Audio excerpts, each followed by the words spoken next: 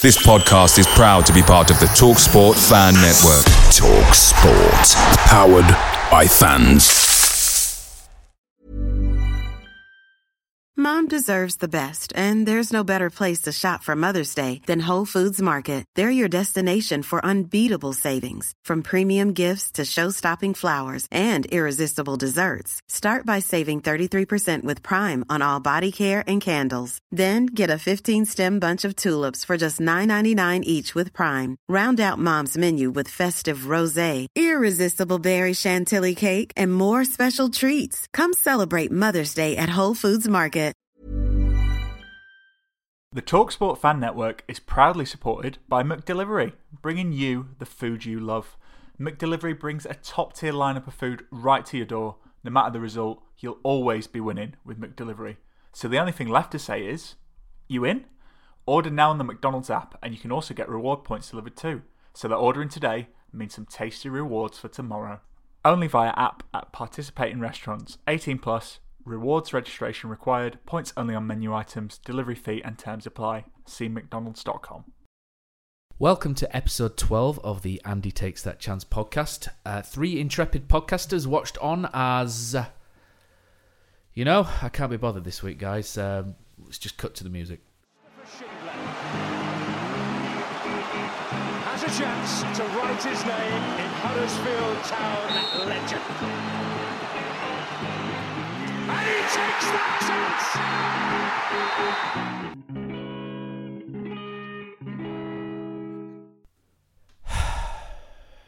Right, so I think this podcast, guys, is probably going to have to come with a bit of a warning. If you're looking for any positivity, this might not be the best podcast to listen to. So proceed and enter with caution. Maybe listen to the last episode where we're a bit more upbeat or jolly, as a Twitter commenter described us. To coin your favourite phrase, Neil, I didn't go, but I watched the 90 minutes, and Town turned in a bit of a Halloween special. Cozzy, you were there. What was the view from the stands? How did everybody take that, and what was the performance like from where you were stood? You were absolutely gutting, Matt, to be honest. Before the game, there was real optimism on our bus. Obviously misplaced when you kind of looked at the end products. I think even in the pub before next to the ground, a lot of Town fans, Southern-based Town fans, a lot of optimism there. And part of me does wonder now. Obviously, we got thrashed. Was it misplaced? But I think the gutting thing for me, and it felt as bad as, and this is going to sound so controversial, but stick with me. It felt as bad as some kind of a Wadsworth performance, because at 19 minutes past 3, the game was dead. It were gutting. You were stood up, your arms were folded, and the atmosphere and the start of that Town made it really good before. And obviously we had a decent kind of opening.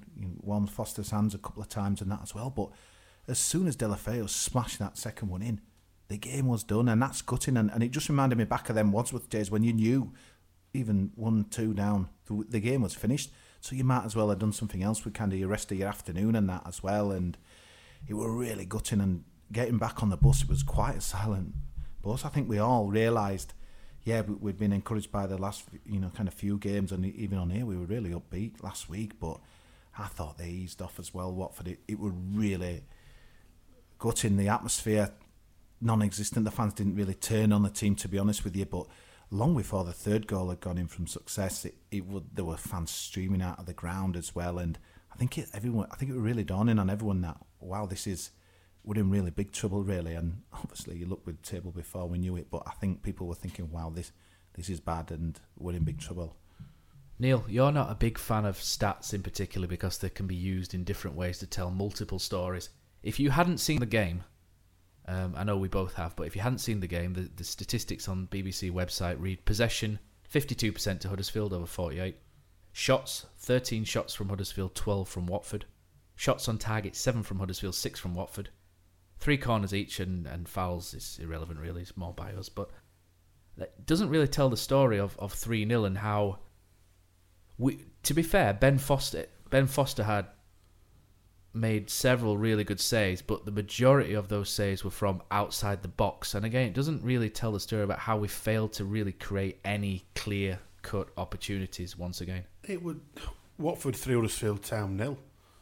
That's the only stat you really need. The rest of it is, as much as, like I say, I don't particularly like them because you can read them, whichever way you want to read them. If you don't see that game and you read those stats, you say, oh, they must have been unlucky. Watford have been clinical, but we weren't unlucky. We've started off really well. 7 or 8 minutes, looked good. Possibly could have been one in front. Moyes had a shot and good save from Foster. It's a good save, yeah. And Derm had a chance. Derm had a chance and scuffed it, and then, well, there were 4 or 5 of them with a roll of red carpet down, weren't there, for lad who scored first goal. It was just pathetic defending. So off air, Cozzy, you mentioned before we went, before I pressed the record button for about the 18th time, that Adrian Durham had put a poll out for the best Watford goal. Yeah, I think they do it every week. They must score some good goals, but in my opinion, every goal they scored was garbage from us. I don't know if you agree with that. Yeah, I mean, scathing, but my first thought on the first goal, obviously we've got our blue tinted glasses on and what have you. But my first thought, I never thought it would have worldie. It was incredible. I was getting loads of people who would text me and not do it. I says, "Wow, you've just conceded a worldie, haven't you?" And I never. He ran in a straight. I never saw it like that. It was incredible, like a plane being directed towards. It was hardly Ricky Villa in FA Cup final. It was like the defenders were like directing him towards the centre goal. It was incredible, really, and that as well. And I thought Lossell again should have done a lot better. It was really a deflating goal, and I think that was part of the problem. And the second one, equally so. Lerver, who I blame us for talking him up, I think, last week. But we're almost like when they're playing a computer game, you're recklessly pressing the fire button and the guys just kind of, charge in. But the Premier League, you can't do that. And then it was like just execution, really, from Delafeu. I was just waiting for the guillotine to come down, bang. And you knew at that point, whether you're watching on TV, you could might as well have gone shopping. And he should be scoring from there. Man. There's no way he should be scoring from there. No, he was gutting. And I thought the second half reaction was, and that was the most worrying thing for me, because I thought, okay, 2 down, regroup, come on, let's have a real good go. There were nothing, mate. Well, the Mbenza thing that just slid across the box. But I mean, Delafeu should have scored, went round the keeper. I don't know who else he went round, one of our other defenders who was sliding. They looked like at any point, if they wanted to, definitely. They could have gone and got another. They were quality. I think, to be honest, mate, I hold my hands up. I think I underestimated them. I think they're a lot better than I thought they would be. And did we underestimate them, or did we overestimate Town? Well, yeah, there was that. But there were a lot to be encouraged by coming into the game, Neil. We just put in. Yeah, we started so well. A bloody good performance against Liverpool. Do you think, though, Neil, when you're losing games, I mean, we've all been involved, maybe with, I don't know, junior teams, pub teams or what have you. When you're losing game after game, we say, yeah, we want a reaction, this, but does there just come a point where you think, oh my God, you want to fight, but it's like it's happened again. We're 2 down after 20 minutes. Do you just think you know when you're beaten? Yeah, you're right. And the biggest problem with Town is, and you feel it watching games, as soon as we go 1-0 down, it's over, isn't it? The best you can possibly hope for there is getting one and getting a point. Mm-hmm. That's the best you can hope for. And in all the times we've gone behind in the last 3 years or so, Southampton withdrew from behind, Burnley this season, Brighton away last season. As record from coming behind isn't exactly great. So you lose one goal. It's not good in the Championship either. No, but you lose that one goal, and you're almost resigned to a defeat. So that's got to be in. I think that's a Premier League stat as well. I think a lot of Premier League teams have got a similar stat, but it's almost like first goal wins, isn't it? But a lot of the other Premier League teams are also capable of getting a goal, and we have shown on a consistent basis that that's one thing that we're not very, very good at all. So there's another stat for you, because I'm going to hit you with stats this week, Neil.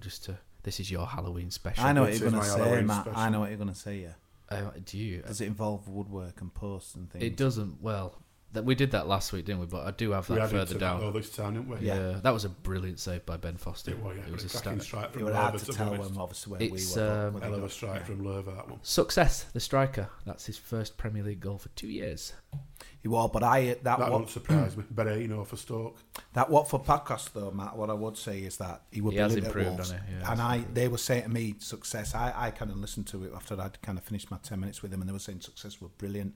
He hadn't scored, but he's going to get a goal. He was just everything Watford needed. So I knew we'd start with him, and he'd be hungry. And yeah, I mean, to be fair, we could have all scored the goal he did, but it's his work ethic, his energy, his His pace. There was some real worrying He's things. incredibly strong. We never looked comfortable for one moment of that game at the back. Both centre backs really struggled with it. It was just one of the low centre backs had an performances. absolute stinker. And But let's just hope that it was the game where they've all had it. I'm hoping this is the Swansea game from last year, where Yeah. we were absolutely dreadful at Swansea last year. And then we beat The Man same U a centre week back had after. an absolute stinker last year Yeah. at Swansea, and then he turned it round and he was excellent for the rest of the season. So I'm hoping that's going to happen. So I'm going to suggest now. There's one talking point I want to talk about, and Ian Kilroy, your friend, or our friend from Australia, will love this point because he doesn't like this particular player.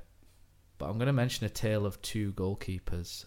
Ben Foster, probably their man of the match, apart from Successu and Deulofeu. He made 4 outstanding stops. They did, yeah. Our goalkeeper, weak on goal 1. What he's doing on goal 3, that it's almost like he thinks they're offside, so he's kind of busy talking to someone and just stuck a... Yeah. I don't understand why he stuck a leg out and made no effort to save that. You've got to throw yourself in. I like him a lot as a goalkeeper and as a character. I think he's great, but is there a reason to be concerned? Because he was dropped at the start of the season because he came back from World Cup duty not looking sharp. Ben Hamer came in. Ben Hamer didn't really cover himself in glory too much. Lussell, the Everton goal was soft. He's got a hand to it. Wasn't great. At Stoke, that own goal wasn't great. Again, the Leicester free kick, a few people have questioned him for getting a hand to it and pushing it in. I think that might be a bit harsh. And the goals were soft on Saturday. I think back to this time last year, and Lussell was incredible at Selhurst Park. He helped us. We won 3-0, but if he had not exactly, if he hadn't have put that performance in at Selhurst Park, we probably wouldn't have won that day. No. The save from Matt Ritchie last year in our first home win against Newcastle was outstanding. Save, bottom corner. West Brom, at this point last year, there was some outstanding performances, and we're not seeing him make those saves this season at the minute. He looks a little bit a World Cup hangover. He just And he's looks a gone little there bit and stodgy, if you know what I mean. It was Paul Clement, the goalkeeping coach, mentioned it on Radio Leeds a couple of weeks ago when he were on talking about the goalkeepers at Town. He said that Denmark goalkeepers do not train anywhere near as intensely as Town goalkeepers. So has he been there for 4 or 5 weeks, them over at summer, and lost so much from because He's played you 8 can't on get the anything from not playing and from watching. He's Can played 8 games on the spin though. You would have thought he might have just caught up by now, but it just There's still clearly looks. something not quite right in there. It just doesn't look as sharp as he did at this point last year. Like I say, I do want to stress I do like him a lot as a goalkeeper. I think he's probably the best goalkeeper we've ever had. I put a tweet out saying similar, Matt, after the game, but to be fair, I got a Watford fan firing straight back at me, saying as a former keeper myself, I saw that. I didn't get I am that. really not sure what Lussell could have done for the first and third goals, badly let down by his defence for all 3, which I don't think... Third goal, he could have made an Argue, effort to save really. it. Third one was just really poor. I mean, first one, he were probably surprised. Was it? Wondering how He has been let down badly. How the bloody in hell has he fairness. got there in first place? It's hard. It's annoying when a keeper get beat down the middle. I always think I don't. But I mean, Joe Hart that defending, all of a sudden, this lad has gone from being 40 yard away from goal with 6 or 7, 8 defenders in the way of him and goalkeeper, and within 10 seconds, he's bang in front of goalkeeper. It starts by Zanka being dragged out and then not awful. recovering. There's a whole I Zanka, like there's Billing, Zanka. there's Lover. I like there's Zanka a lot, but he's had an I do. absolute mare on Saturday. To be honest, that's probably the worst game I've ever seen him play 100%, on Saturday. But we're gonna talk about performances in a second. But I'm hoping that it was just a one-off because in 2018 he's been outstanding. He has been very good. So I'm not gonna pan him after we one bad game. You can't just write them all off after that dismal game because apart from one player, it's same side that should have got something against Liverpool. I think we put it in perspective. Our defences, I think, held up by and large pretty decent this season. Yeah, it and is. obviously we were at the Etihad where Man City put on a show. But apart from that, really, I don't think we all know where our problems lie. Saturday was the first game though I felt for a long time where they could have scored at will. I just felt that, and I wondered if it my opinion, because I was getting a few kind of opinions on the bus round. They were one guy coming out. I think that could have been 5, 6, 7. To be honest with you, I felt that, even though they didn't create that much. I know it's only 10 minutes, but the first 10 minutes I thought we were outstanding. We We really had a go at them. And then they scored. And then as soon as they ridiculous scored, goal. heads. Game over. You've got to start maybe questioning the My mate Tom, who I go with, his opinion at the minute is over the last 12 months they've been told how rubbish they are week in, week out by absolute. Right, hold on, I'm gonna almost swore, but we'll by people like Mark Lawrenson, whoppers. Yeah, Danny Murphy, everyone like that are constantly slating them, telling them how bad they are, and he simply thinks they're starting to believe what they've been told by the media. And heads are going down a little bit too easy. Went down a little bit too easy. Up till now, I don't think they have. I get that. I totally understand that, but it can't help when the defenders are playing. Yeah, they've all had a mare on Saturday. We'll give them that one. I thought Schindler did all right. He did all right. But when you've got as a collective, Lerver and Zanka beside him had absolute shockers. But they've had a bit of a mare. We've got done 3-0. But this is the same defence who were very, very, very unlucky against Liverpool, barring one change in that floor play Liverpool, didn't it? But when you've got, and to be honest, Flo doesn't help you out defensively. League One striker up front, which is how he played on Saturday. I was going to say, De Poitre was awful. He didn't put anything in, no effort, no movement. But the thing is, Neil, he couldn't attract a bag of sand. Is it any different to his performance against Liverpool and Burnley? No, I've been saying it for a while, Matt, and it goes against. I think I said it on here last week. But I've been seeing. He doesn't feel the same man. I remember the start of the season. I remember he's lost a stone of weight. He looked mean. He looked good against Lyon. That Lyon game, yeah, looked really good. Champions League Lyon, obviously pre-season.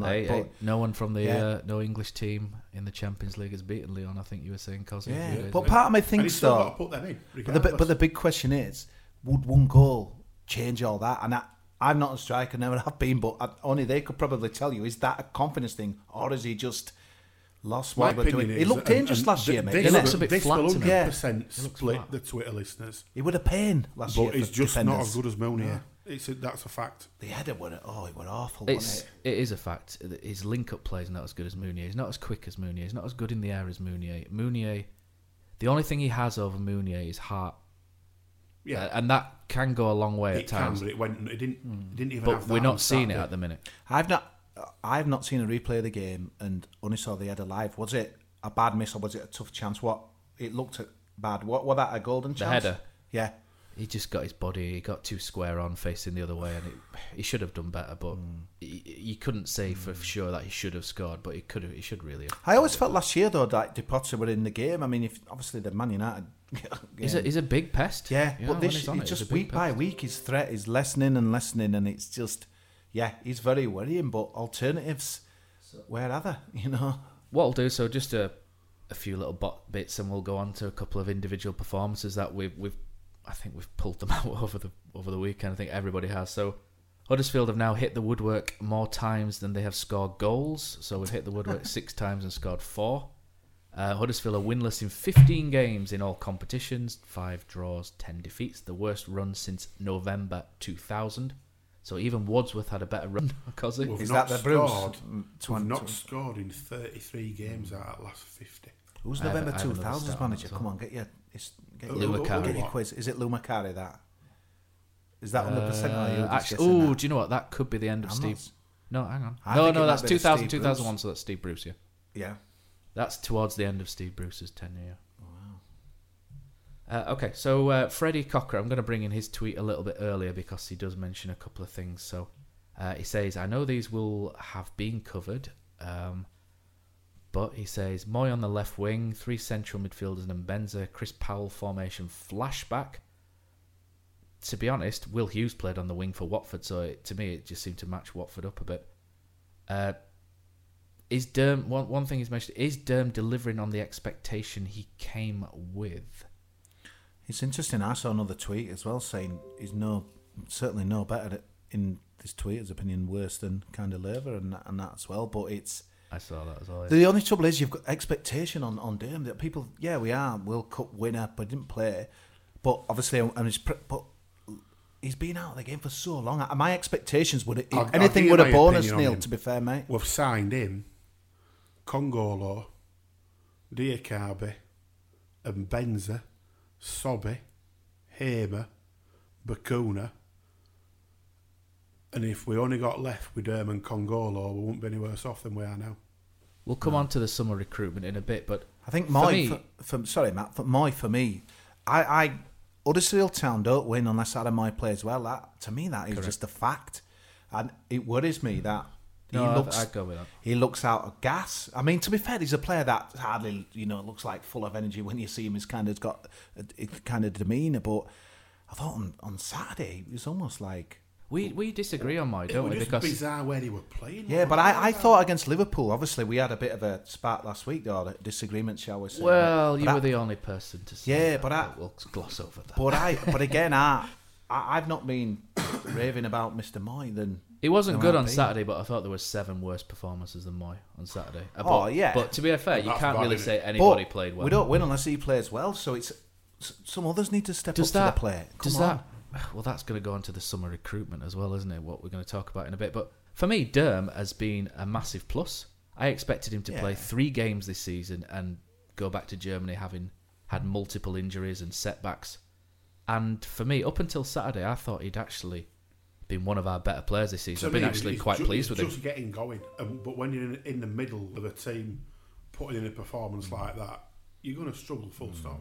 I liked his interview after on Radio Leeds. Again, positive. Could have done with him in here probably tonight helping us, but real positive mindset, looking already to Fulham. He's, that game's kind of gone and it's moved on. But I think when Wagner signed him, he was mentioning that it's just great to have this kind of character around the dressing room. So again, I think it's one of those where, I'm not maybe comparing to Effley or what have you, but I think he's going to do a lot of good that we don't see. So I think it's probably a bit harsh, to be honest with you, and that as well, especially, when it's just chase. Take Saturday out. I'm really pleased with Eric Durham. Really pleased. Yeah, I think so. Well, let's be fair.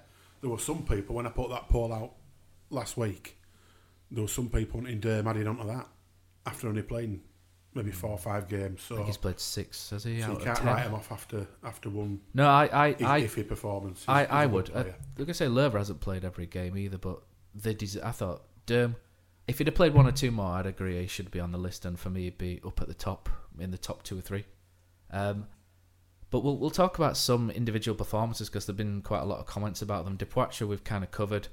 I got a YouTube notification this morning from an account I do not follow. It was a YouTube suggest, and it was almost like it was rubbing my nose in it a little bit. It says YouTube suggest watching a hat-trick scored by striker Alexandra Pato for a Chinese team. And I sat there and I went, no, this is the first time I've seen a striker score a goal since about April or May. And the question for you guys is, can you remember the last player to score a hat-trick for Huddersfield Town in the league? Is it Jordan Rhodes at Wickham? It is not. Oosh. Oh, crikey. And you go back to this season and there were 2 hat-tricks this particular season by 2 different players. Part of me thinks James Vaughan for some reason, but I couldn't tell you a game. James Vaughan is one of them, but he's not the last one. James Vaughan scored a hat-trick when we beat Bournemouth 5-1 in the Championship. Did Naki get a hat-trick for us? He did not.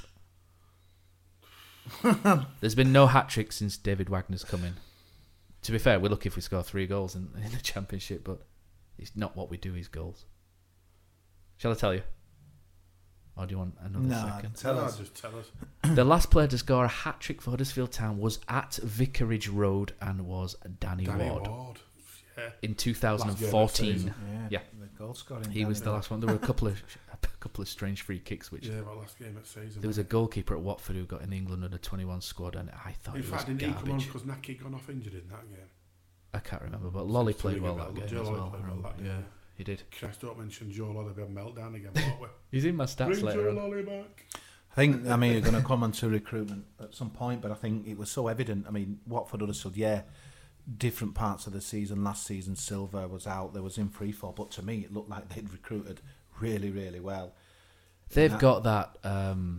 The Pozzo family have got 3 clubs, don't they? Is it Granada in Spain? They've got, and they've got Udinese, and they've got this huge scouting network that they plug into. They're very, very lucky for what they've got at their resources. Are Watford fans? They're very, very switched on. Because they seem to change the manager every 20 minutes, don't they? It works. It works. It's bizarre. It works. I thought this guy was on a downward curve, but he's done brilliant this year. He's really good. He's done a great Give him job. a lot and of good credit. to watch, and that's all you can say. But Yeah. to be fair, they had a bit of mercy on us because I just felt they could have gone. I still think that Dukari is probably the best central midfielder outside the top 6, or one of them. I think he's absolutely outstanding.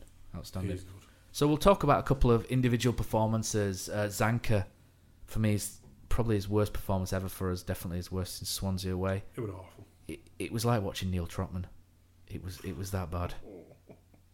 Positionally, everything he was all right on the ball, but he was just having one. He'd given away unnecessary fouls. His discipline went. I like this guy a lot as a footballer and as a character. I don't know him obviously, but his character that comes across as a footballer, I think he's really top man. And a lot of people are suggesting he gets dropped, and Freddie's also said, what about his form since the World Cup? I think he's been fine. I think this, for me, was a one-off. I don't think he's as been good as how he finished last season when I thought he turned it around to amazing. be knocking on the I think what amazing. it does do from that last weekend is it opens the door rather easily for Wagner to chuck Congolo back in against Fulham, and I think if he's fit, yeah. Well, he said he's fit. He said last week he's fit. He just didn't want to rush him in for Watford game. So for me, he plays. To drop your captain would be a hell of a statement, Neil. But yeah, it'll be interesting. Yeah. Speaking of captains, Neil, an ex-Watford player had a bit of a mare. I thought some people have said he was man of the match, but I thought he was really poor. I couldn't have picked a man of the match out of that game. To be fair, not in a town shirt anyway. I'd have probably gone Schindler, but that's a sympathy. You've lost 3-1. You've been murdered. You've been awful. You can't pick a man. 3-1. That'd be nice. 3-1. Yeah, that'd be nice. A consolation goal. Pritchard worked hard. Yeah, big effort. Put a shift in, but the thing is, though, obviously on TV you don't see all he was running. He was putting a shift in, but that's the minimum in the Premier League. I've still got my problem with Pritchard is still that there is no tangible results in terms of assists and goals, and that's what he's there to provide. He's still not provided. I know it's not all his fault. Fair. Look who he's playing alongside on Saturday. I know it's not all his fault, and he works hard, and he has looked pretty good. I didn't think he was great on Saturday, but who was? And he was good against Liverpool, I think, but he's still not created or scored since February. And as a number 10, he's not good. And I know he's not always played, and he's been in and out, and he's been subbed. He played alongside on Saturday. But he's got to do more for me. Somebody who wouldn't have looked out of place with an Ishmael Miller shirt on him. The Bradford shirt on. But he was very close to scoring as well. It was a pretty good effort, to be fair to him. I think the positives, Sobby come on. He did. I saw the official account because he said that Sobby came on and played well. I don't know if he played well, but he looked. I thought his just movement looked. I don't know if my bottom lip was out, but I just saw him come on and kind of shield the ball and pass it backwards. I'll be honest, I probably lost plot by then. Yeah, I think I had. I didn't see the. Yeah, I didn't walk out of there thinking, wow, he had a good game, but I thought he kind of come on and showed for the ball. And fetching Bakuna on, it's an odd one. He looks nowhere near ready. The game's lost, throw him in. It is, but he looks nowhere near ready for me. No, but we'll come to the summer recruitment, won't we? Let's just do summer recruitment. So, again, we've mentioned Moy had we've put the mockers on Lerver with a podcast. Forget about going through any others. We've had a stinker. Yes. And Benza. Couldn't trap a bag of sand. That I don't know what. Philip Billing. I've seen a few people. There's an account on Twitter who seems to have it in for him, and I don't understand why. I have an inkling as to why, and I'm not going to say it. But one thing a few people have said is it time to bin the long throw? By Philip Billing. Well, we're getting boxed, don't we, with that? Can we try it? Can we try it first? We've a lot of people are asking for that to be. His accuracy with the long throw isn't always spot on. But do you want to know a sad stat? I'll tell you a stat. As bad as his long throw is, 50% of our goals this season have come from it. Yeah. So as you say, get the ball in the box, and sometimes things happen. We've got bigger issues than Phil Billings' long throws. Do you know what his throwing reminded me of on Saturday? Can you remember the Sheffield United game in 2012 where Lee Clark had lost the plot and it was an absolute clogfest? And we had Sean Morrison trying to throw the ball in the box from the halfway line, doing his windmill throw, and I think 4 or 5 went out for a goal kick. It kind of reminded me a little bit. I had a nice little flashback to... Let's be fair, to put a tin out on Saturday, we lost 3-0. It could have been a lot more. We were awful. The end. To be fair, if we'd have scored first, that's Saturday. If we'd have scored first, it could have been different, but it wasn't. We lost. After the game, players jetting off. Neil, you put a tweet out. You weren't overly impressed, but I think you've calmed down a bit. Yeah, since I've gone and retrieved my teddies. It just winds me up that we've scored. We haven't scored. You know. Yes. No, I mean over the season as a whole, we've not won a game. We don't look like winning a game. We're not scoring goals, and for me, it just sends out the wrong message when you see on Instagram players jetting off here, there, and everywhere. I've calmed down a bit now. I appreciate there's a little bit longer till next game. It's a Monday, and they need to see the families and whatever else. But sometimes it just would sow some goodwill if fans could see them back in Monday morning, giving it what for, planning ahead. Because let's be fair, something's got to change, and it's got to change pretty quick. We're 10 games in. We don't look like we can buy a win at the moment, and he needs to find a way of doing it. So, to his credit, one of the players that posted himself jetting off was Elias Kachunga, and since then, his personal trainer's been posting videos of him working really hard over in Germany, which is good. That's the kind of thing I'll you be want honest, to see. from what I've seen of all the others, it'd start for me against Fulham. I'd have him and Van der Parra back in against Fulham. I'm just hoping Danny Williams is somewhere near. I mean, God, if anyone follows him on Instagram, I don't think anyone could be working any harder to get back in. And I think he can give us something a little bit different than what we're seeing, to be honest with you. On that I'd love to see Danny Williams. Yeah, but the trouble is you don't get to hear much about his 1 week off, 2 weeks off. The thing is, he came back in and in an awful performance for team away at Stoke, and I'm thinking, just wasn't right. Danny Williams can't be far off his play this, and we haven't seen him since. No. So, he had a setback with his knee. He had a knee setback, I think, during that time. So on the jetting off, me and you, Cozzy, we aren't as bothered by it. I think the days of kind of punishing players by making them run on the training ground is gone. I think the react's completely different. It's not punishing for me. But for me, you've got to think as well, is it better to get them back training, or is it better to just go, look, you've had a bad day, get away, forget about it, come back, recharge your batteries.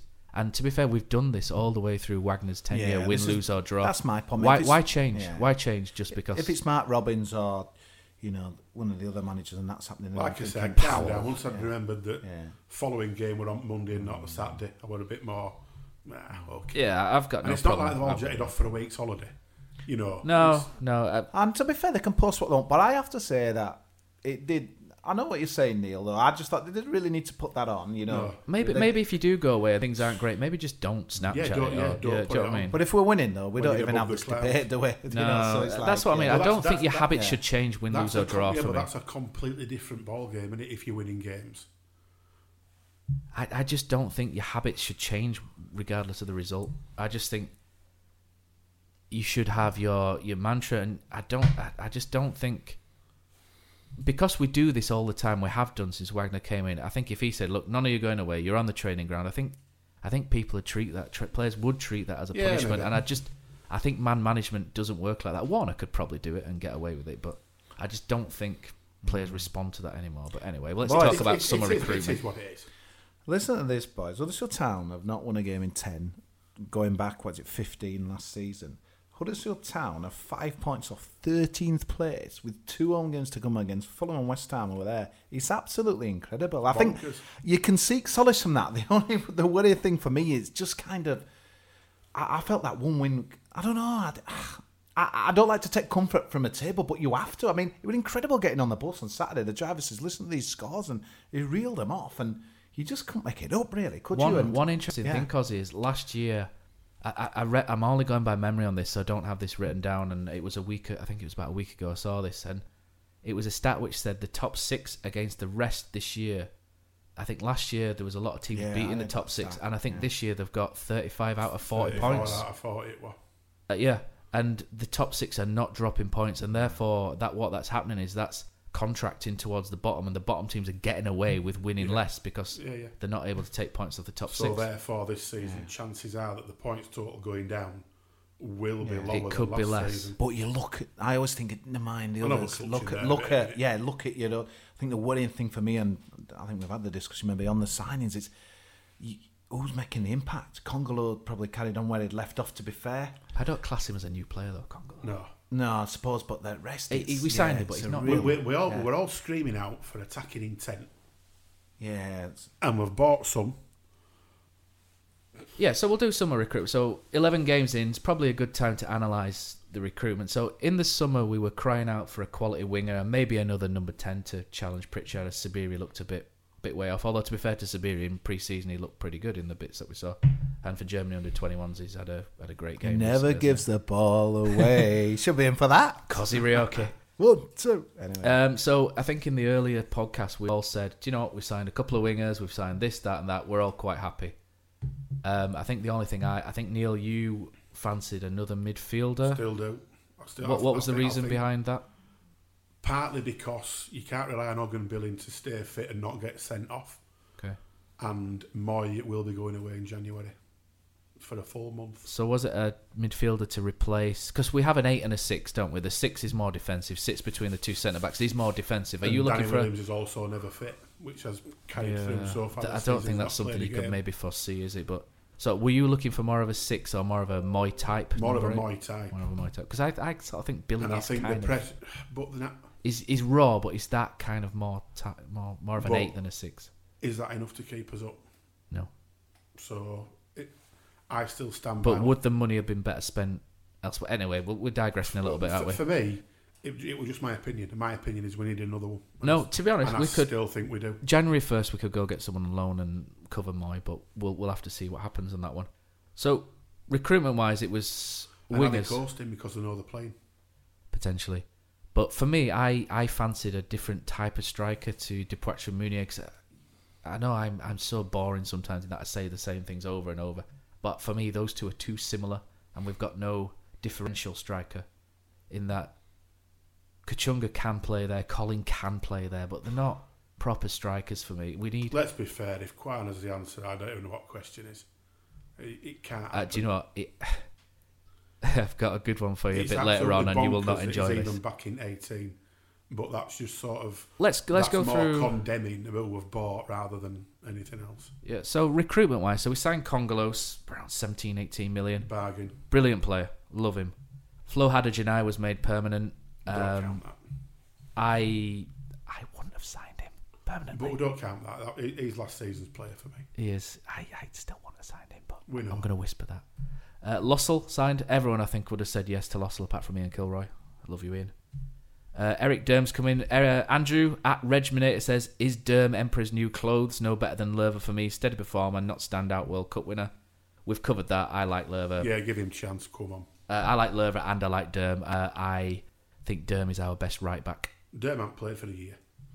So he was longer than that one, eh? Yeah, so to be back at level where he is already is I pretty good. like him. And for me, he stays fit. He's only going to get better and better. Yeah, so. I really like him. I do. And for what he'll cost, which is peanuts in Premier League money. I like how he's not doesn't have a dominant foot. He can play left or right easily. Isn't it weird how things look different though now? No brainer of a signing. I thought we had midfield covered. I thought when people were saying we need another striker, I were really poo-pooing him like I agree with you on Potter. that one, It's incredible, isn't it? You're looking at it now, you're thinking, wow, we definitely need another striker. Yeah, and obviously the confidence has taken a knock, and the guys just don't look the same player. There's no cohesion, the touch, everything. It's just, but he just thinks the trouble is more games without a win. Is it just a confidence thing? Because they don't come at players overnight. But let's be honest, last year we were exactly free flowing, free scoring. So it's been longer than just this season and possibly beyond March, really, and things like that as well. It probably, when you look back at it now, the bounce that we had coming in. If you look, when I were on that thing with Radio Leeds last week, and Leon Wobshaw were on from Yorkshire Post, and he reminded us this is actually a good stat, Matt, ready for this one.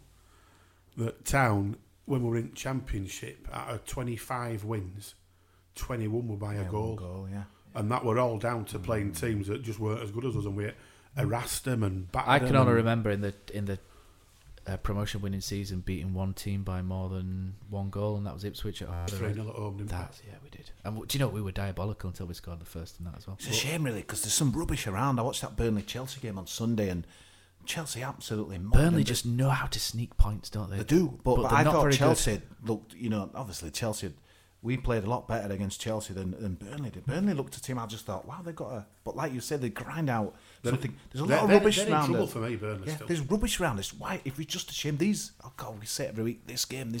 But with 2 home games now... I can guarantee by the time we finish this podcast, it's been ready to hang herself all the time. We're going to be leaving here, convinced we're beating Fulham, and we're going to stay up and... Fulham and West Ham, you know, if we could get... But Ifs. back-to-back 4 points or something like that, all of a sudden we're in there, fight, throwing punches. So let's draw you back on point again, Cozzy, because I know you love a tangent. Just a bit. But we'll go back to summer recruitment. Bakun is coming. He's not the midfielder you were looking for, Neil. A young project player to replace Dean Whitehead. On the face of it, seemed all right. He's not really made an impact, but You did at Stoke. There's one position. So I'm gonna. This is the section. This is the section now, Neil, where I've got load of stats, and I've spent too long collating these. So I'll put me for it. So you guys put the kettle on. Put the kettle on. Slippers on. Heater for me because it's freezing. And Cozzy, you can knock away on your phone. But so I'm just looking at this bottom. I'm just seeking solace from 13th below. We're still in there, boys. We're still there. Come on. One position at a time. It's an awful league's wrong thing to say. It's not. Yeah, but it's just not. It's a mini league, isn't it? That we're in. It's a mini league of about 12. To be fair, let's be honest. Right. So some of the stats I've got. So we've had 48 Premier League games. We've not scored in 27 of them, which is 56% of games we've not scored in. That includes the start to last season. In 2018, we've had 27 Premier League games, not scored in 17, which is 63% of games we're not scoring in. At home, it's November. If we carry on, my mate Tom keeps what he calls a spreadsheet of doom, and he calculates the points based on goals per game, against per game, points ratios, etc., etc. He works in finance. He's got nothing better to do. If we extrapolate everything at the minute, on 2018 form, we are going to finish the season on 22 points. On the plus side, it beats Derby. Yeah, Sunderland. On the negative side, we are not staying up with that. And the problem with what we've been going on about now for over 12 months is the lack of productivity from our wide men. So Hey, I'm Ryan Reynolds. Recently, I asked Mint Mobile's legal team if big wireless companies are allowed to raise prices due to inflation. They said yes. And then when I asked if raising prices technically violates those onerous 2-year contracts, they said, "What the f*** are you talking about, you insane Hollywood ass?" So to recap, we're cutting the price of Mint Unlimited from $30 a month to just $15 a month. Give it a try at mintmobile.com/switch. $45 up front for 3 months plus taxes and fees. Promo rate for new customers for limited time. Unlimited more than 40 gigabytes per month. Slows full terms at mintmobile.com.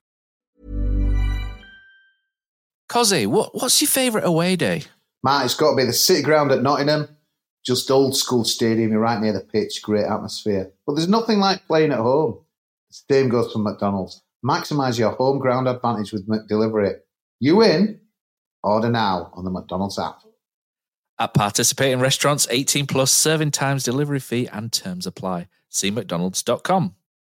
Had a look at some statistics, and I've used the official Premier League website, and they're very harsh on Van La Parra because it hasn't counted Van La Parra's chance creation for Depoitre as a chances created. But these are some of the stats. So Did Van La Parra get 5 goals last season? I'm only counting Premier League. He got 2 in the Cup. He got Bolton, I think, and guaranteed none of these Birmingham, that we'll just maybe. sign will get anywhere near that this season. I still think he's our best winger, but we'll move on. Is. So Van La Parra played 33, 3 goals. That's a goal or assist every 11 games. Kachunga played 19, 1 goal, 1 assist. That's a goal or assist every 9.5 games. I'm going with goals or assists because, to be honest, that is the metric these guys want measuring on. Tom Ince, some said we shouldn't have got rid of Tom Ince. Played 33, 2 goals, no assists. A goal or assist every 16 and a half games. I'd still pick him above either of those two. Here, Alex Pritchard. This is last season, not including this. Alex Pritchard played 14, 1 goal, 1 assist. A goal or assist every 7 games. Joe Lolly. These are players that haven't played more than 10 games. So Lolly played 6, 1 goal, goal or assist every 6 games. But obviously now, because they've played less, this is skewing it. Sabiri, 1 assist in 5. Palmer played 4, nothing. The stat where you said if Colin is the answer, what is the question? And the question is, who is our most effective attacking player in that three behind the striker? And the answer is Colin Quaner. Played 26, 4 assists. That's a goal or assist every 6.5 games. In the summer, we have, I think, to trigger Mbenza's release clause is 13.5 million. Diakabi 8 million or so. Sobe just short of 6. That is 27.5 million on wingers that can do what Colin Quaner did, which is a worry. And if you do that Newcastle style, that's 27.0. The next spend if you take off the Tom Ince money. Yeah, across the attacking trio, Neil, last season there's 140 appearances, 8 goals and 7 assists. This is 3 players behind a striker. What that means is that those 3 players are strikers. Between 3 players, it takes 9.33 games for them to either score or set a goal up. That is where our problem is. Do you think? Speaking of Diakabi, played 7, no goals, no assists, no chances created. Pritchard this season, no goals, no assists, no chances created this season. Mbenza played 6, no goals, no assists, no chances created. Van La Parra played 5, no goals, no assists, 1 chance created. Kachunga played 3, no goals, no assists, no chances created. Sobe doesn't count. Am I making my point? Count the shots that they've had though, does it? No. Because there has been a couple of them. Not many, but a couple. But all in all, it's not rocket science, is it? We've been poor. We don't look like we've got a goal in us, and it has got to change. It's as simple as that. So in those trio players I talk about this season, there's 31 appearances, no goals, no assists, and there's 1 chance created. That is where our problems are. And is it tactical? Is it because they're not good enough? I think there's a lot of things.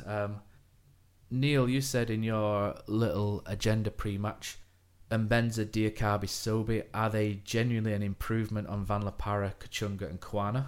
Your answer is? No. Do you know, I feel really sort of harsh saying this, but we all watched the Lyon friendly and Diakabi came on and he had this shot from outside the box which looked like he'd hit it with a lob wedge and under no pressure, and I just thought, what was that? Technically, if I saw an 8-year-old do that, I'd be like, what on earth was that? And to me, at the minute, these guys are young, they're projects, they can improve, they probably will improve, and they will get better. Do you buy 3 projects? When this is my problem. You wide men in your attacking midfield. I know established players probably don't fit into our wage bill. Is a project. Yeah. Everyone we've bought is a project, but the problem, I think, is obviously the wage bill and how we fit established players in. I would have happily signed less and more established players, personally. Yeah, two or three of quality. There's a lot of people blaming Olaf Rebbe for this, but the point I want to make on Olaf Rebbe is your recruitment starts 6 to 12 months before. It starts 1 or 2 transfer windows before. We went a long time without any... We've got no director of football. Yeah. Stuart Webber left in January 2017. He went on gardening leave. We had no director of football for 6 months. So our Premier League recruitment... David Moss had to come in on the fly, left in about September, October. And we had no director of football. The problem for me is that we've had very little planning, and you can't have David Wagner doing everything. It's been mentioned elsewhere. Why all of a sudden we've left... I don't know if it were transfer policy, but we've left a route of getting players from Germany and that's been successful for us. This is... and all of a sudden we've left that alone, and now... This is what Elliot came up with on Twitter, and he's right. And now we're all of a sudden we're getting, 3 or 4 in from France. And Stuart, I'll be honest, we were scouting France when Stuart Webber was here. Meunier was scouted the previous season by Webber and his contact. So we've always been there. I like Meunier. I ain't got an issue with that. The rest of them... But for me, the reason why we've done it is because we've got promoted last year and we've gone... Oh, wow, look at this. We've got Lerver, lacks pace. Look, we like Lerver, lacks pace. Tommy Smith, lacks pace. Schindler, not lightning, but he gets away with it. Moy, lacks pace. Hogg, lacks pace. Kachunga, lacks pace. Van La Parra got it in spades. Pritchard, lacks speed. Depoitre, lacks speed. And I think we've gone to a country which is well versed in creating players of strength and speed. He's come from a family of athletes, and he's clearly he is an athlete. Quick. He doesn't look a footballer at the minute. No, he don't. and it's harsh to say it, but he's not done anything yet.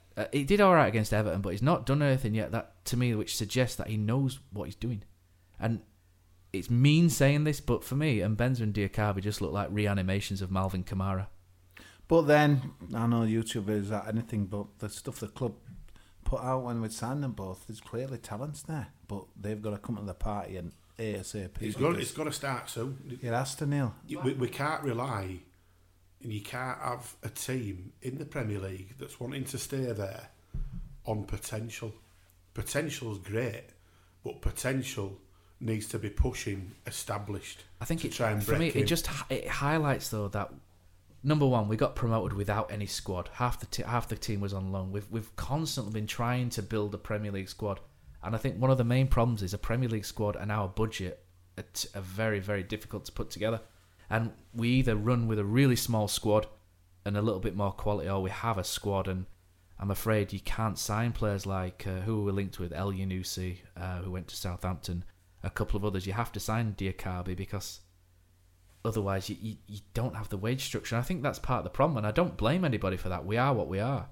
One player I was desperate for us to sign around last August, September was James Maddison, who we've mentioned him before. He got too good, too quickly, too valuable for us.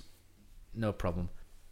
We're looking at January, and there's a player that I quite like the look of, Neil, who's a wide player, got loads of pace, plays in the Championship, 60 appearances, 15 goals, 8 assists so far, plays for Brentford, who in a few months will probably cost like 18 million. But one player I would maybe have a look at, we're looking at possibilities now, and one player I'd maybe look at is Ollie Watkins from Brentford. Yeah, I like the look of him.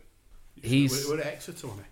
Yeah, he's one player I like the look of, and one I would jump in for before he becomes a Maddison and becomes too valuable. Yeah. I'll stick that there. I'll put my neck on the block there. I like him a lot, and I like him. I'd rather have spend the 8s, the 10s on players like that rather than a Diakabi. The problem as well is that the market in England is so inflated as well, isn't it? It's bonkers. Diakabi probably cost 18 million over here. It's that crazy. Thank God he went over here then. But it's just that crazy. Does that mean we can sell him for 18? Don't think so. Two players I like are Watkins and Maupay. If we're doing anything in January, I'd love those two. They're probably going to cost 20 odd million, and I don't know if we've got the budget anymore to do that. But I think there's going to be. It'll depend on how close or how far we are away from those that are around us when January comes. You'd hope that if Reba's doing his job right, that we've already got targets lined up and sort of primed. If we don't want to be going into January because of how we work. If we do sign them in January, they then need to come in and work 2, 3, 4 weeks before you even see him getting. There's an international break, isn't there? I think. But we always wait. It's almost weeks because he likes to get in classroom. But we ain't got that time. No. Brentford play a similar style and they have a similar ethos to us, so maybe it fits. The only problem is January, pay a premium, and he's probably going to cost. And it also depends where they are in leagues. If they're challenging for they've slipped off. They've tailed off a bit, haven't they? But they could easily jump back. That is so tight, that league. Yeah. So I'd much rather see that than we go back to France and buy another couple of unknowns. Yeah, 22 years old as well, Ollie Watkins. I would go if we could have. Obviously, Brentford are going to see us coming and go absolutely 20 million, aren't they? But that's understandable. Why if we could possibly do that, he's one player. He's one player I like. If we sign him and he does rubbish, blame me. We'll take them to him and send him a couple of hours on loan to replace. If we could sign him or somebody like him, would you send Mbenza back? 100%. Would you terminate it? Yeah. Cozzy? No. You still think that Mbenza's got something to offer? Maybe? He's got to have. Better than what we're seeing. You would hope so. So one of you two opened up to Twitter about I think it was you, Cozzy, was it? You said, if you were David Wagner, everything's what's happening at the moment, what would you do if you were him? You know, you kind of like played a bit of devil's advocate here. There's a lot of people kind of... Yeah, now you're worried were another one of my points, because I was interested to gauge what people are thinking. Are they looking at the table like thinking a win on Saturday and Monday and could be out of it, or are they thinking it's looking ominous? All right, so I'll read out some responses that you got on this one. There was one which was at TTC. Matt says, number one, I'd ask Supercos to stop making grand predictions of victory. We are the people who sing of defeat. Terrier Cass says, next international break, I'd go back to that deserted island to get the Terrier spirit back in the squad. Yeah, I think you might be reading another one out in a minute, mentioning about kind of we don't look as fit or as energetic as kind of we have under previous Wagner regimes as well. But it's hard, isn't it? Because I think this time last week we were saying the spirit was there. We were praising the spirit, we were praising the Instagrams, we were praising what we were seeing. You kind of in the Liverpool game. So I think I feel bad being so negative because I don't like it. Yeah, no, I feel uncomfortable about it. It's not I just feel the uncomfortable the fact that this I is feel really about bad for what I've just said listen. about. I feel really bad for what I've just said about Diakabi and Benza, but it's just. But we've got a perfect game though Monday night to really change it, haven't we? This is the game. This is. But when we're doing stuff like this, we've got to be honest as well. You can't reel you back in, Cozzy, because we'll talk about Fulham at the end. We've got to be honest when we're doing this. 2 home games to come. Come on. So Alfie Kennedy says, I think Watford was our worst game of the season. People are quick to forget that we dominated Burnley and Everton and went toe-to-toe with Spurs and Liverpool. Reminded me of Leicester, Matt, although I thought... That's a good shout, Alfie.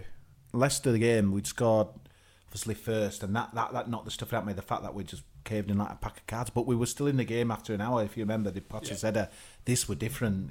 We were done at 20 minutes, and... The second half, it was a reaction in the second half that was so disappointing for me. We were just stood there and sat there. We were numb. There was nothing there. Yeah, we were rubbish. It was just like, and that's why they just said have the ball, and we got 52% possession. For me, that it's not a bad shout. It's that, I mean, Stoke were dreadful in the Carabao, but in the league, I think, I'd agree with that. I think that is the worst. Clive Wilkinson says, I don't recall any Town player running at Watford with the ball or a direct run. We played so negative. At least Van der Parra will have a go, and Big Cole would have done the same. Hashtag still believe. And the thing is, you can't argue with that, can you? No, there's a man here that you know, Neil, who gets his hair cut at the same place as me and you, Eddie Hoyle. Eddie, good lad. He says he's not overly concerned just yet, and we're not adrift. Games this year have made me believe we're good enough to stay up. However, I'm disappointed with the summer recruits, with the exception of Durm. Diakabi and Benza don't seem like Wagner players that work hard in both halves. I think that goes back to the classroom mentality that maybe there's a bit of work to do possibly. That's the thing. I mean, it's like if you could pinpoint a moment, a goal, a cross or something, that you could kind of see as a bit of evidence that these guys can. And Benza showed the odd flash here. I think it was against Spurs, Liverpool last Spurs week, where there was the odd flash. See, what I will say is, the odd flash, you'd be when very we generous. get to the Fulham match, if they win, if we get in front with that at home, we actually score a goal at home, the place will lift. You'll feel the mood. If we score first, and what a game that is. That's all it takes. It just takes one cross, one header, one. Johnny Oggs not to hit post to go in, in off rather than out off. And it's that we just need that. Fulham, we need that bit of. Yeah. Fulham. Speaking of luck, Claire Hill has sent some message. It says the word luck has been used the last few matches, and Town have been unlucky to get points they deserved due to the slightest of decisions and marginal errors. But this weekend we needed to go out, play above our game, and make our own luck. We didn't, and it's frustrating. I'm 100% behind Wagner, and the club needs unity. It's what makes the club special, but are we not scoring goals due to tactics or because of players? Are players being constrained by the tactics and losing their creativity? If we got another striker, would the same thing happen?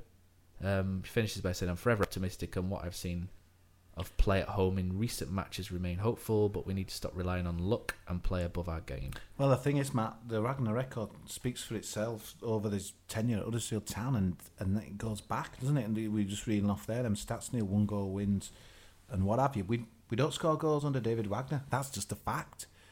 Tactics or what have you. I think it's just the way his team's set up to play. I don't think we're ever going to... But most of when we do get in front, we don't usually I'm quite confident that we're going to get a result out of it, because we do tend to play very well once we do get in front. I still think of that Bournemouth game. Oh, God, it just looks so out of place compared to a lot of other stuff we've seen, but that was just beautiful, wasn't it? Bonkers, wasn't it? Players running off each other, just excitement. Oh, that was against just a good side, yeah, absolutely. Look at them now. That's unbelievable what's happening down there.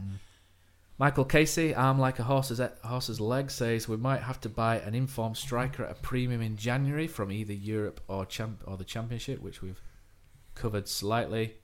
Just a couple more. Malky over from America, where we get lots of listeners from America, so hello to all the USA Terriers. USA! We are showing more fight than we did in those turgid first few games where we never had a shot. Unfortunately, our lack of quality is leaving us exposed. Second half, our heads went down. Needs to fix it. Your favourite, Allen Lee 19, Neil, says Saturday was simply terrible. Yeah, we hit the crossbar and had other 4 good chances. First half, all really offered in the second half was a snapshot from Mbenza. The defending for all the goals was embarrassing. And you know what's worse, lads? The worst thing, Watford didn't even offer any half-time alcohol. That was desperate. There was nothing. We couldn't even get a dodgy Carlsberg. After that first half, the one thing you needed. The worst. We all knew it before. That was the worst thing. Mentally, you think you can't even escape for a beer and that as well. So yeah, it's shocking. Yeah, he finishes, Neil, by making a valid point of what we were saying. Not this week, maybe at the end of last week, was that he says if somebody's playing well in a position, why do we need to shoehorn them in? So if Billing's playing well, why does Moy need to play, and vice versa? Pick your players in the best positions and stick with them. Andy Moore says all the emphasis on the defensive positions, back 3, back 4, etc. It's time we just concentrate on the front 4. Sam says it's a double-edged sword. I only listened to the commentary, but it sounded like we'd spend more time on working and creating goals and less time on our defensive setup. Sivan John, so we're big in Malaysia as well now. Not worried at all. We knew this was coming. Just curious as to what's going on in Wagner's head. Is there a long-term project? And thanks for everyone else who's got in touch. So, Cozzy, you've been having a look at the fixtures for Saturday. Yeah, it's an interesting fixture list. There's even a Saturday night game at 8:15 after the Arsenal-Liverpool game, but obviously we're not too bothered about any of this, kind of at the top. Massive games. Obviously Cardiff-Leicester, obviously for really sad reasons, game's going to get a lot of attention on Saturday. Newcastle-Watford's a fascinating game. Let's hope Watford go up there with the format they showed against us. They were saying last week they can be up and down, Watford, so we don't want them to be down. I didn't click on it, but I follow kind of a couple of Newcastle journals, and one said the next 5 games, it sounds like they've got what we've got. I wish I had the stats, but a programme that this is make or break, so I think they're looking on that as massive. You all the best. And West Ham Burnley, how big's that game? Claret and Blue v Claret and Blue, so... What do you want in that one, though? Do you want a draw, neither winners, or do you want one? I think West Ham will be too good. I want same West as Ham to beat them. I do. I think over the course of the season, they're stronger than Burnley. Okay. Absolutely. But obviously, the biggest game, as we know, is on Monday night. And then the viewing figures, they've had Tottenham Man City yesterday. Monday night football, some of the sexiest football you'll see, but at least they'll have a decent feel to play on this. Yeah, they'll have a better pitch at town. Yeah, Huddersfield v Fulham. Well, Sky have probably done this on purpose because it's bonfire night and most people will be out watching a bonfire, so they're probably going, do you know what, no one cares about these two, stick them on. Yeah, probably. The more and more I'm thinking about this game, mainstream media. It's just absolutely huge, isn't it? It's absolutely massive. It's the biggest game of the season. Yeah. I mean, I know it was the season before last, but Fulham absolutely wiped the floor with us both times, so tactically... Murdered us. Janovic against Wagner, it's not a debate as we've seen with Carvalho and Wagner, but Wagner got his own back at the end, so this game's huge. I just think Mitrovic, Andre Schürrle's having a good year. He's the kind of a player, if we'd have got, he's someone that would just be perfect for us at the moment. He can win a game, he's a gun, he's a class player, even I think he's 32 now and that as well. He can really hurt us. Yeah, obviously he's not a bad player, but yeah, Mitrovic. So okay, they're down with us, and they're not shy of scoring, are they? They score goals, but they just their problem is at the back and that as well. But we can't score. Something's got to give, hasn't it? Yeah, something's got to give. Hopefully in our favour for once. Yeah, let's hope Congolo. Obviously, we're recording this well before the starts for me. Yeah, no brainer. He starts for me. It'd be great to run it up the boost to see him. We get his text at at 7:00 on Monday night and Congolo's snack. Yeah. I think Van der Padde will probably be back involved. Got to be for me. Yeah, got to be first direct. Down that shape for me on Monday. Absolutely. I don't think it's a risk game. I don't think Mbenza or Diakabi, I don't think he can sling these guys in. Sobe, could he come in, Neil? I think there's every chance. But I'll be honest with you, as long as Van der Padde starts and Congolo's back in, I'd start Mounier 100% instead of Poitre. Rest of them not bothered. Yeah. Let's just get out there. None of this browbeating. Get your clappers going, do this, bring the noise, do whatever else. Yeah. Just turn up, play the game, play it right, get stuck in, and get us 3 points. I don't think they're looking forward to the game at all, Neil. I'm doing a bit with a kind of... I wouldn't if I was them. Fulham. No, that... Let's be honest, it's one of them. Yeah. If you're anybody else playing Town, a lot of the time, everyone's probably thinking... You're rubbing your hands, aren't you? At the minute? It's 3 points is this, but there's also that little thing at the back of your head going, they haven't won yet. No. They're going to win sooner or later. But that would have been a horrendous result against Bournemouth on Saturday. Although Bournemouth had gone, to Watford, it's incredible what they're doing. Can't wait till we play them. But yeah, they're. I don't think they'll travel north with, kind of the. I don't think there'll be as much swagger as when they came last time. No, absolutely. The Scott Malone game where Yeah. it was so wonderful. Yeah. On that afternoon, but the game is just so big because obviously we'll have seen the results. We'll know what potentially a win. This is the thing. We're not adrift. It's there. It's within touching distance. We're seeking solace in that table, but God we could be out of bottom 3 by Monday. If you listen to this, you'd think we were finished. But yeah, there's 2 words I hate in football. Not but it's 3 words. Must win. I thought you were going to say we go again. Oh no, I hate that. But the thing is, for me, must win, and it is a must win. With the game on the Saturday against the West Ham, it's just that. Again, you'll probably hate this word, momentum, but we can feel it. Like everyone will be coming out of the ground, buzzing, fingers crossed. Oh, you win on Monday. West Ham would, and again, they won't look forward to coming to Huddersfield. If we won on Monday, you're within a few days to the next game rather than waiting a full week. The difference for me, though, with the 2 big managers, buzzing. I don't think Wagner's anywhere near. Obviously, Dean said he's not going anywhere. No. But I think the other one's under a lot of pressure. He's under a lot of pressure. But for me, this could be his last chance, really. So this, what kind of attitude is he going to bring his team off? He going to go after Bournemouth defeat. I wonder whether they'll. Will he come for a win? Will he come? Their tactics are going to be fascinating. I think he'll come out all good. I don't think he knows any different. Yeah. And why shouldn't they? Where we defended at Watford, but if we can defend right in his heads and just get that break, they can't defend. No. For me, it's who scores first. Yeah, it's so obvious. If they score first, they could beat us 4-1 like they did last time we played them at our place. Wow. And we took lead in that as well. It's bad, isn't it, when you're saying that? Isn't it awful when you're thinking that? Just, if they get a goal, we're finished. But the facts are there. Town have got to come out of that. It could be. It's one of 2 ways for the viewing public. It's either going to be an absolute stinker. Or it could be one of those where you just sit back as an ultra and think these could be fireworks, Neil. Could be rockets flying off into the crossbar and hopefully in the goal. But this is such a big game. We've got to go for it. It's just one of them. It's got to go for it. Yeah. Neil, you thanked everybody for the feedback, didn't you, from Cozzy's question, and you put a tweet out just to say what team would you guys play. We've had a varied response. I'll read some of them out. So thanks for getting in touch. Most go with a back 4. So Andy M didn't pick Congolo. That was you. You had a little bit of interaction. Didn't pick Congolo. Kind of went Lozel, even Derm, Schindler, Zanka, Lerver. Moyen Williams in the double pivot with he says Pritchard in the quarterback role, but I think he means number 10 because quarterback roles usually just in front of your back 4 hitting diagonals, isn't it? But and Benza Mounier and Van La Parra, pace of movement, Pritchard in the quarterback role. Elliot said 4-2-3-1 as well. He's gone with Moyen Billing in midfield. Time to go back to what we know. Sobey and Van La Parra out wide, Mounier up front. Alan Lee has gone with a 4-2-3-1 as well, with Mounier back in for Depoitre, which seems a little bit unanimous, although it does say dynamic 4-4-2, but Pritchard can't really play up front. Sam Dixon says, glad people realise Hogg isn't that good, which is a bit harsh. 4-3-3 for Michael Casey. Billing Moyen Pritchard. He's gone Pritchard just in front, really, in a bit of slightly more withdrawn. Sobey and Van La Parra pushed up. Graham Rayner. If you want to throw some dulcet tones in for Graham. He's not sure who to pick up front. He says try something different and put Kachunga up front, but I think having seen Kachunga up front before, Mounier for me wouldn't do it.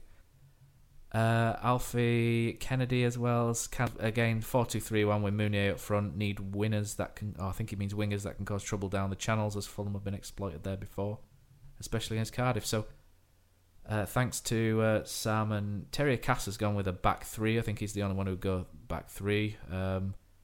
For me, we don't score goals and we concede less with a back 3, so I can see the method in that. But we'll see. So what would you guys go with there? So thanks to Sam Law as well, who's gone with a 4-2-3-1, but he's thrown in Diakabi. Quite a few are saying Williams, if fit, to play alongside Moy. I think you might have had that down, didn't you? Sort of pre-notes as well, Neil. Yeah, Congolo walks back in for me. Subby starts for me. I think he lifts the crowd. I think he'll be positive. I'd have him in. You can't do any worse, I think, is the point there, isn't it? I don't. This sounds really harsh, but I don't want to see Mbenza, Diakabi or De Poitre start. No, just no. Van der Parra, as long as Van der Parra plays, and Mounier and Congolo, not bothered about rest. We just got to go out there and set a stall out, regardless of who's on pitch in a Tam shirt. Do you think he'll play Moy in that sort of more advanced role, which we saw against Burnley and Liverpool, where he was more sort of he didn't play out wide like he did at Watford. He was more tucked in, wasn't he? As more of it was bizarre at Watford, and it didn't work. Yeah, it was more of a tucked in on the right. Do you think he'll go back to that, or do you think he should just? Don't know. Or should he just pick the two in midfield, the best two? From being 4-2-3-1 and rigid with it for 2 years, I'll be honest. Now I'm unsure what we're going to be getting every time we go in. There's nothing sort of set, and I think that's a probably bad part thing. of the problem. Do you think that's Yeah, I think it's part of the problem. Okay. But yeah, regardless of who plays, this is one of those, and I say must win, and like I say, I hate the phrase, but it's against one of the sides that's directly around us, and if they win, there's a little bit of a gap all of a sudden, whereas if we win, that gap's gone.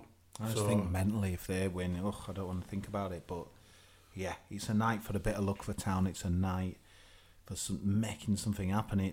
I just hope the fans it's got all bring makings of being a brilliant week at home. It has, and honestly, it feels far away at the moment to me, survival, and I feel miles off if I'm being brutally honest. But a week. But yeah, give it a week, mate. 4 to 6 points in a week here. Yeah. And that is season against transforming rivals. stuff. It is. This it is it. Yeah, Come on, definitely. Town. But alternatively, if we lose against Fulham and West Ham, do you think that's us done? Even though it's only November. It'd be hard to argue against it, wouldn't it? What, doing these podcasts? Yeah, I think it is. We've not won. I think we're the problem, aren't we? Yeah, I think we are the problem. I think Canadian are knocking at the door. Hang on a sec. Excuse me, is that the home of the Whoppers? Yeah. Not that Dean Hall sounds like that. Whoppers of the week. So I think all of us would probably go 4-2-3-1 and Van La Parra. I think is key. I know he's. And at any point, if we are chasing it, please, don't put two up do front. not put De Poitre on with Mooney up front. Doesn't work. Never has, never will. It doesn't work at all. Okay, so and we're not doing score predictions because Cozzy seems to jinx us every 5-0 Fulham. That'll do. That'll do. I'm 6-0 Fulham. That's it. We've done it.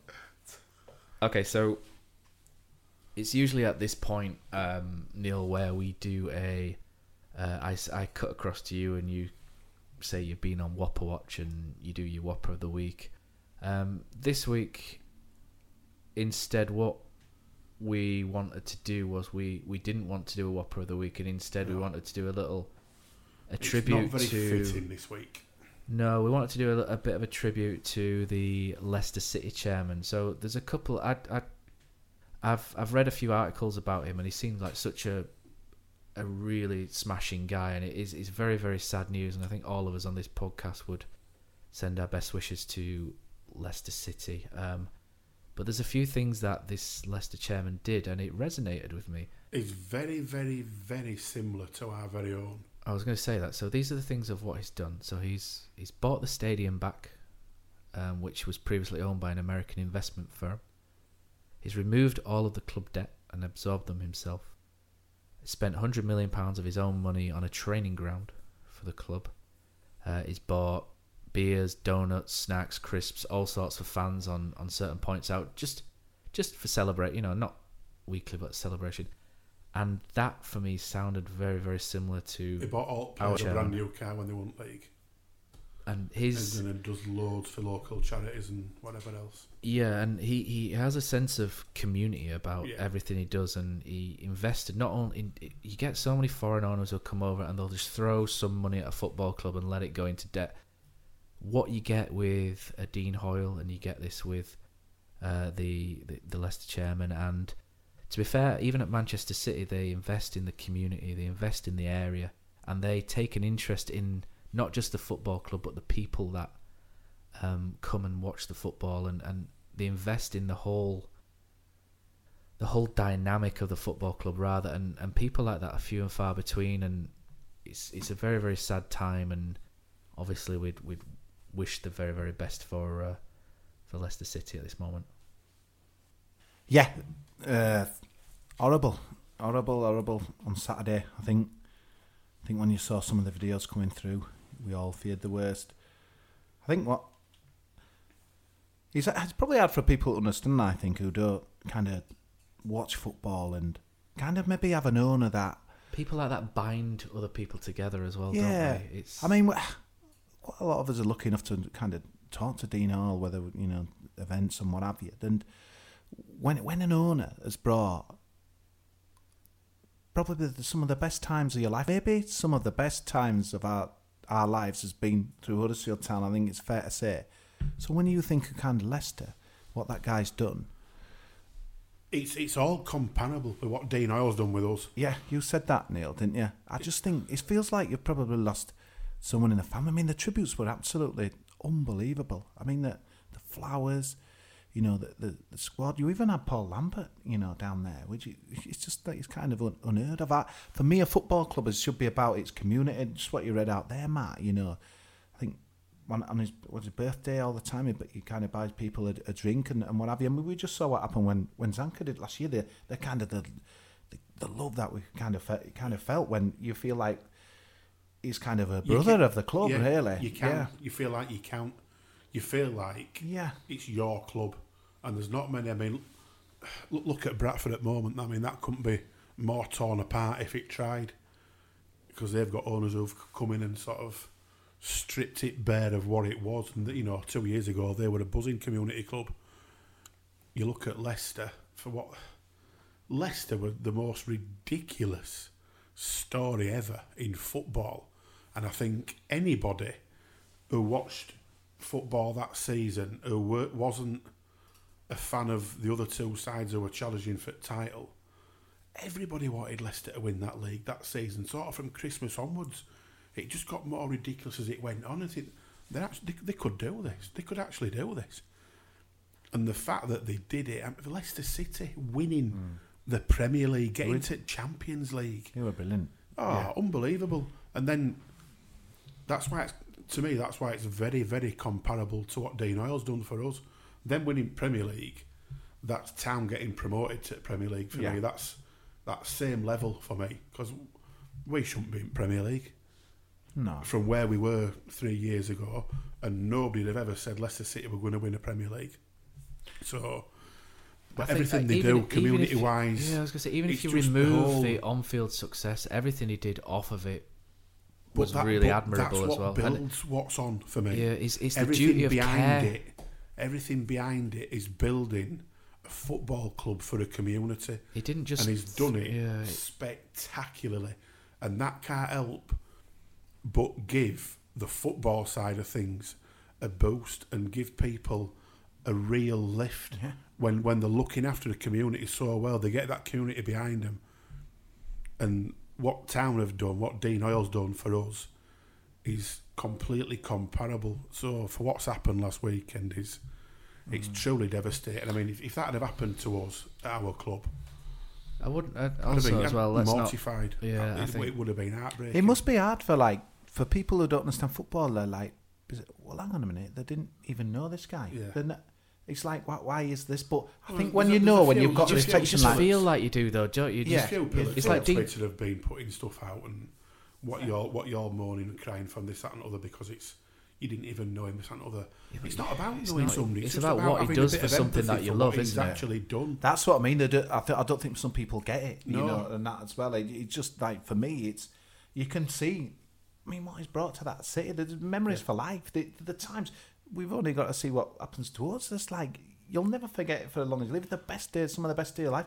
That guy has delivered that and more. What he's done for the community, and to me, it's it was really sad. And yeah, you've seen kind of people involved with clubs kind of come and go and often tragic, but really it did that on Saturday, especially on Sunday, and obviously there was nothing announced, and I think we all feared the worst, and then seeing the players and the flowers, it's absolutely horrible. The guy, and as a foreign owner to kind of be respected for that, it's that when you just said there, like the guy at Bradford, and there's so many others you could mention, but umpteen. It's so sad. Umpteen, and I think that's why we as football supporters probably, I'm not saying we get it more than others, but because ours is so similar in how he runs it and what he's done, I think we can probably get it a little bit more of how we'd feel if that had been us. And it puts a lump in my throat even thinking about it. I can't even imagine that, to be honest. I think so for what everyone at Leicester's going through at the moment, it's just truly horrific. It's important as well to remember that, as well as the chairman, there were 2 others in with him and 2 pilots as well. So 5 people. And the pilots sadly were a lost. couple, weren't they? Yeah. So and they've actually, knowing that they're going to crash, and the chances are that that's going to explode when they crash, they've taken that as far away from any public as they possibly could, which is, who thinks of that? That's phenomenal. So they're just heroes, absolute heroes. What an honourable weekend. I heard someone in the ground, I thought, someone said Glenn Hoddle, and someone else said Glenn Hoddle. I'm thinking, what? Yeah, what's going on? So I went on my Twitter and horrible. And then also I mentioned the Brighton fan who died at the ground. Yeah, it's been a bad week, hasn't it? And it tends maybe to happen like that in football. You tend to get a few all at once, and you just think it's almost like the powers that be are just sort of getting us all a bit back to. You kind of sit here now, football. You sit here now and you think, what, summer recruitment, what of it? These are the things which are important. Who gives a toss? It doesn't really matter, does it? And I apologise for calling Diakhaby and Benza a reanimated Malvin Kamara, but these are the things that that's that football, matter, and football fans understand that.